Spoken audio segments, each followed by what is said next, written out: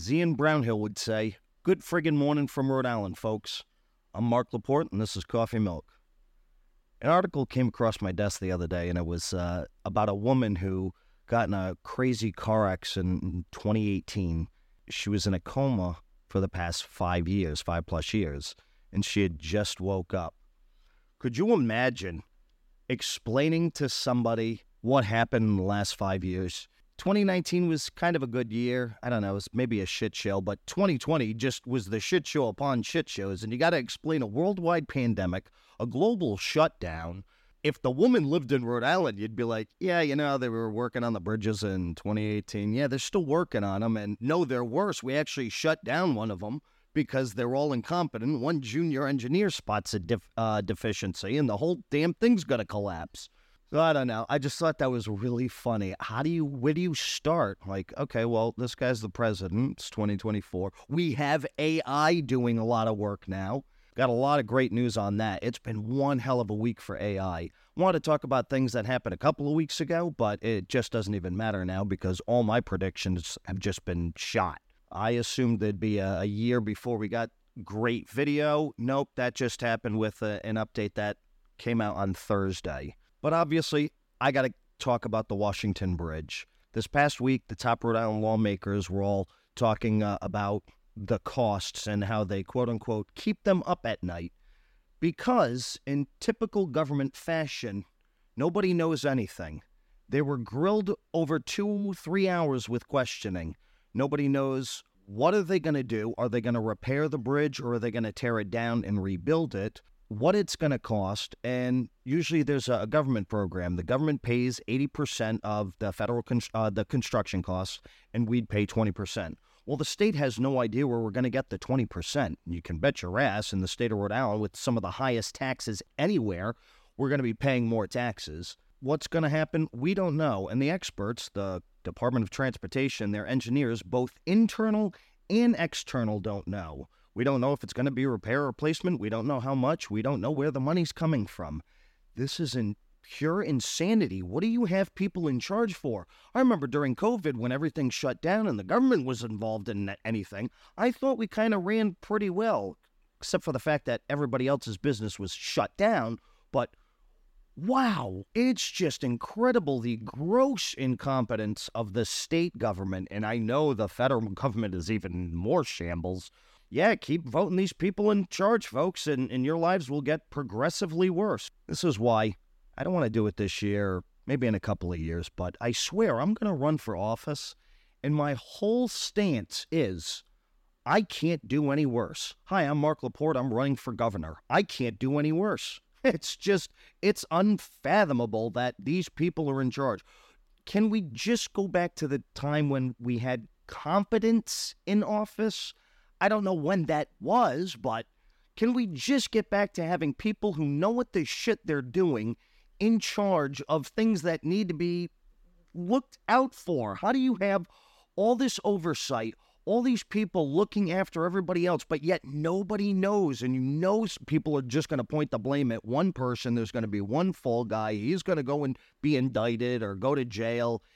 It's everybody. Everybody's got to go. They all just fire everybody and start from scratch. So that's my Rhode Island rant. Now, in the world of AI, last week we got access to Gemini Ultra. Well, on Thursday, Google's DeepMind announced Gemini 1.5. This includes making Gemini 1.5 more efficient to train and serve with a new mixture of experts architecture. So what that is, instead of having one large language model, you have multiple smaller models. As you give it the prompt, it determines which expert would take that prompt. So that results in a lot less latency, a lot less usage of hardware. This is a step in the right direction. But as I'm reading further, it said it has a standard 128,000 token context window, which roughly is 100,000 words. That's input and output. That's a step forward because, what is it? ChatGPT has 32,000 words, which is still fantastic. But then it said it can have a context window. It's giving it to a group of experts and developers to try, and it gives it up to 1 million context tokens. Now that's, 780,000 words, I think? For reference, the entire Harry Potter franchise is 1,084,000 words. So you could essentially upload most of the Harry Potter franchise and have it answer all types of questions on it. The cool part about this is it has better understanding and reasoning across all modalities. So there's a performance where it performs on language models, where it would give it a large amount of context, and then it would hide just a weird phrase, maybe in the middle of it or towards the end, just somewhere in the entire input that you give it of maybe 100,000 words or so. And it would ask a question specifically about that one phrase that you inserted in that large text. And you would see if it could find the text and accurately answer it. The Gemini 1.5 Pro, 99% of the time, out of a million words, will spot that text, whereas other language models, it's not up to that. I want to say it's probably anywhere from the 50% to 70%, which is still pretty good, but this is 99% in a large context window, which is absolutely mind-boggling. And, of course, this isn't out for use now because we just got access to Gemini Ultra. You'd probably think a couple months, see what the developers think, and wow, now you know ChatGPT is going to have to come close to that or surpass it. So that was really some huge news coming out of Thursday. But OpenAI saw, well, we can't let Google have all the news, so they introduced Sora. Now, my word, I love text to video, and I thought Pika Labs did a great job. Leonardo does a fantastic job. Sora, it's mind-boggling. We're finally there with the video. It's not available now, but if you actually go to, if you do a Google search for Sora OpenAI, it has a great research paper which they released with a whole bunch of prompts that they inputted into Sora, and you see this woman walking down a Tokyo street. It's flawless. The rain the water on the ground, you can see it's not moving. The buildings aren't kind of morphing into something else. There's people around her walking as well. It's all just outstanding. Then you see a video of two mastodons, woolly mammoths, and they're walking during the Ice Age, and it can go up to, I believe, a minute output. Current models right now, only 15 seconds, which is friggin' fantastic, because if you watch any TV show, and I've noticed this more and more, that the clips, it's maybe 3 or 4 second clips, and they just keep alternating, and you rarely see it longer than 15 seconds before they go to another shot. So a minute, you can do a lot with that minute. You have beautiful drone footage going across a beautiful lighthouse. The waves are flawless. You got Pixar art that's better than Pixar. It's this little small fluffy monster, and he's putting his hand near a candle and kind of mesmerized by it. Flawless. Then I'm going to leave a link to the research paper because you have to see it to believe it. If you've seen any of the other previous videos, I mean, they were great for what it was, but you'd always get it would never be right. If you uploaded a picture or something, the face would kind of morph if it was turning to the right or to the left or smiling. It wouldn't consistently be the same person. Well, this can also do, instead of not just text to video, it does picture to video as well. Then also video to video. There's fantastic footage of a car driving along a mountain. Then it said, well, change it so you're going through Joshua Tree. And the car's flawless. It's driving through, no problem. It changed the scenery to Joshua Tree. Then you can also change the car to a 1920s Roadster going down a 1920s street. Beautiful. Like, everything about this is amazing. And I predicted we'd have this at the end of the year. And my prediction was 3 weeks ago. And in 3 weeks, I'm seeing it out today. Now, again, this isn't available for public consumption. And I hope it's part of the $20 ChatGPT package, because if it is, it's going to be amazing. But I think it's going to be some serious subscription model, because 1 minute video of this, I'm amazed. if you don't start using this now and creating a YouTube channel and just making a lot of money from this, what are you doing? If video's not your thing, I understand that. But you can find anything. There's music, photography. You can make avatars of yourself. You can design logos. The world is your oyster right now, and we are in the golden age of a new era. Everything is about to fundamentally shift. It's wild because I've been doing a lot of different car designs. My boss has started posting on Facebook, and he's definitely gotten some serious traction on his Facebook page where now he's already outmatched the 5,000 friends you're allowed to have, and then you go to followers. Well, now he's like at 11,000 followers, and now he's monetized, and he's going to try and really utilize the AI into coach building. There hasn't been really many advancements in coach building since the turn of the century, not this century, last century. It's all the same. Use an English wheel or a power hammer and hammer and dolly. Techniques are the same, but now accessibility to AI, you can design cars, you can design things you'd never think of, and as long as you have an ability to turn that into an actual physical piece, shit, it changed. I don't know where I was going with this, but it's like I got people messaging me right now for pictures of cars that they want to build because they don't want to go through learning how to use Midjourney or any of this stuff, and it's really very easy. But this is a cool little side hustle I'm now getting because they didn't want to spend $20,000 having one designer design a car over 7 months, and they may not like the car. I can give them 100 different cars in 2 hours, and if they want changes to things, I can just highlight it and change that one little thing and give them endless opportunities, and it's just a small fee. I figured I'd charge $50, and nobody's said anything about it yet because they don't want to spend 20 grand. $50 seems like a great alternative. But this just goes to show, holy shit, you gotta pay attention. Just stay updated. This is so amazing. So, Sora, there's not a wait list yet. It's gone to what they call red teams, and they're just going to essentially try and break it and look into ways that people would use this for evil, porn or anything like that. I'm sure porn will definitely be a different thing, but it just wouldn't be involved with Sora. Then also out of OpenAI, they're introducing memory in the ChatGPT. This is awesome because it's going to remember things across all the chats. We're testing the ability for ChatGPT to remember things you discuss to make future chats more helpful. This is fantastic because anytime, it seems like I'll use one chat in ChatGPT for a while and then I start getting error messages. So I don't know if it kind of like gets to a limit and then it just doesn't work anymore. So I open a new chat, and then I just got to kind of re-explain things in that chat.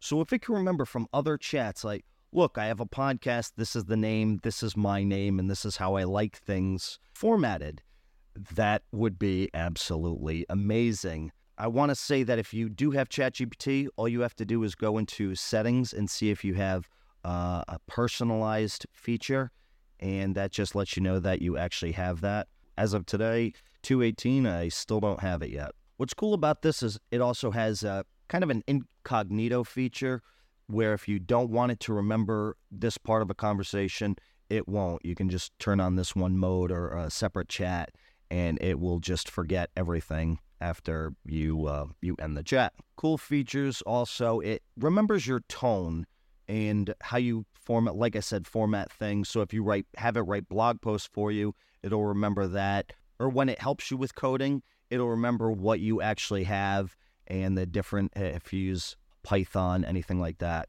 So that's cool. It's very much like your own assistant. It'll remember certain quirks you have, books you like, what hobbies you may have, and it'll tailor all those outputs in the future based on what it knows about you. Now, I know people listening to this are probably, well, that's kind of freaky. Yeah, it is, but it definitely helps to not have to explain yourself over and over again. So I'm all for it because I tell this thing a lot in a lot of different chat windows, and if it could just remember it all, that would be fantastic. Then if you don't know, Andrej Karpathy, he helped develop OpenAI, worked for OpenAI, then he left to go to Tesla, and then there he developed the self-driving feature of the Tesla automobile, only to leave Tesla and come back to OpenAI. Well, now he's leaving OpenAI again, and this led to massive speculation about how he didn't like the future of AI, how fast it was going, the safeguards that aren't in place for the future. It was funny. He actually had to address all these rumors on Twitter, and his explanation was like, no, nothing had happened at OpenAI. In fact, this past year has been amazing. The teams are outstanding. The roadmap's incredible. I really look forward to the future of this. But he said he wanted to start working on his own projects. I highly recommend if you're really into AI and really want to understand it on a fundamental level, he has the best explanations for language models, anything going on with AI, and he brings it down into just such an easy way to grasp it all. And it's Andre Karpathy, and he's on YouTube. Yeah, I watched his 1 hour talk in large language models a couple of months ago. I got to do it again to give me a refresher, but it was fascinating to watch. It's an hour-long talk. He's amazing. So I'm really hoping he actually comes to work more on content because, like I said, he's the best at explaining things. Most of the time when I'm explaining things, I get it from him or ChatGPT when I have it explain things to me like I'm 5. And also in OpenAI news, articles were coming out that Sam Altman was seeking $7 trillion as own AI chip factories. Right now, everybody is really reliant on NVIDIA to produce everything that it needs, and there's not enough GPUs to go around.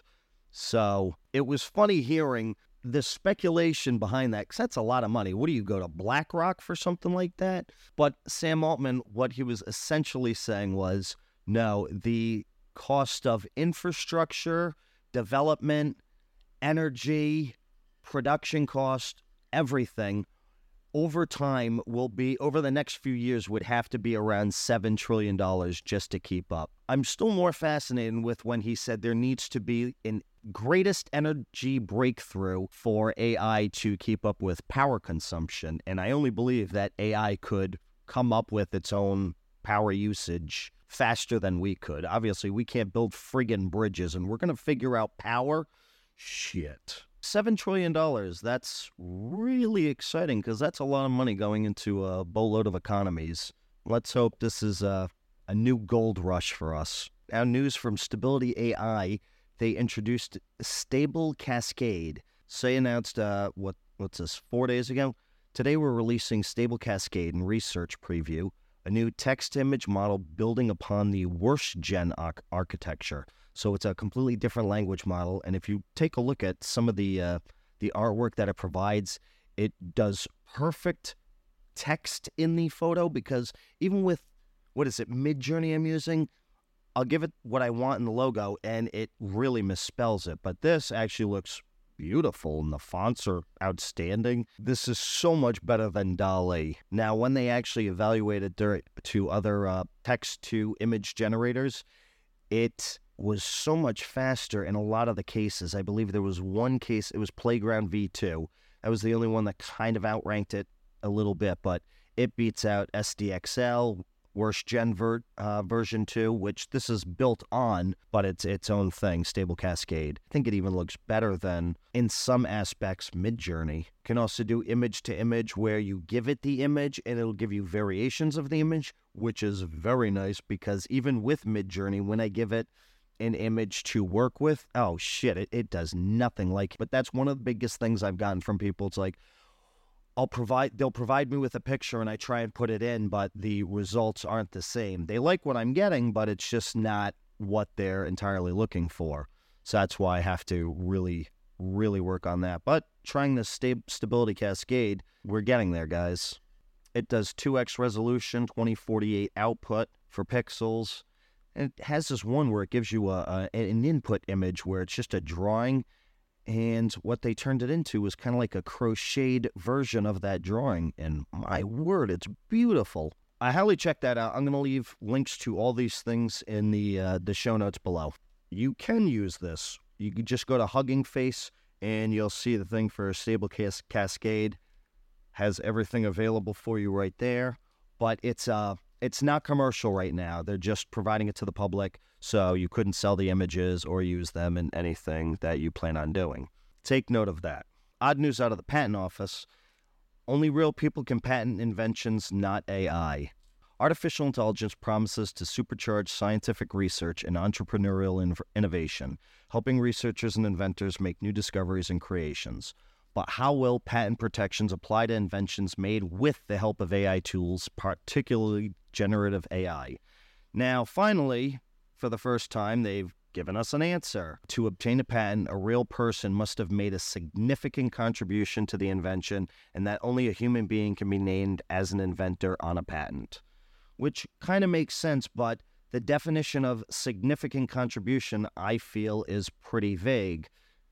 This is why I like the Japanese or was it Chinese model where they said, no, humans can do it, even with the help of AI. They didn't specify a range that the human had the involvement in because it said if you were to generate an image, it's because you thought about it in your head and you were telling the AI to kind of draw the image from your head using text prompts, so you are the inventor of said art. Now that I agree with. So don't get me wrong, I'm happy about this, but it's just the fact that significant contribution is very vague to me. You can't just put that in quotes and just, it's kind of like porn.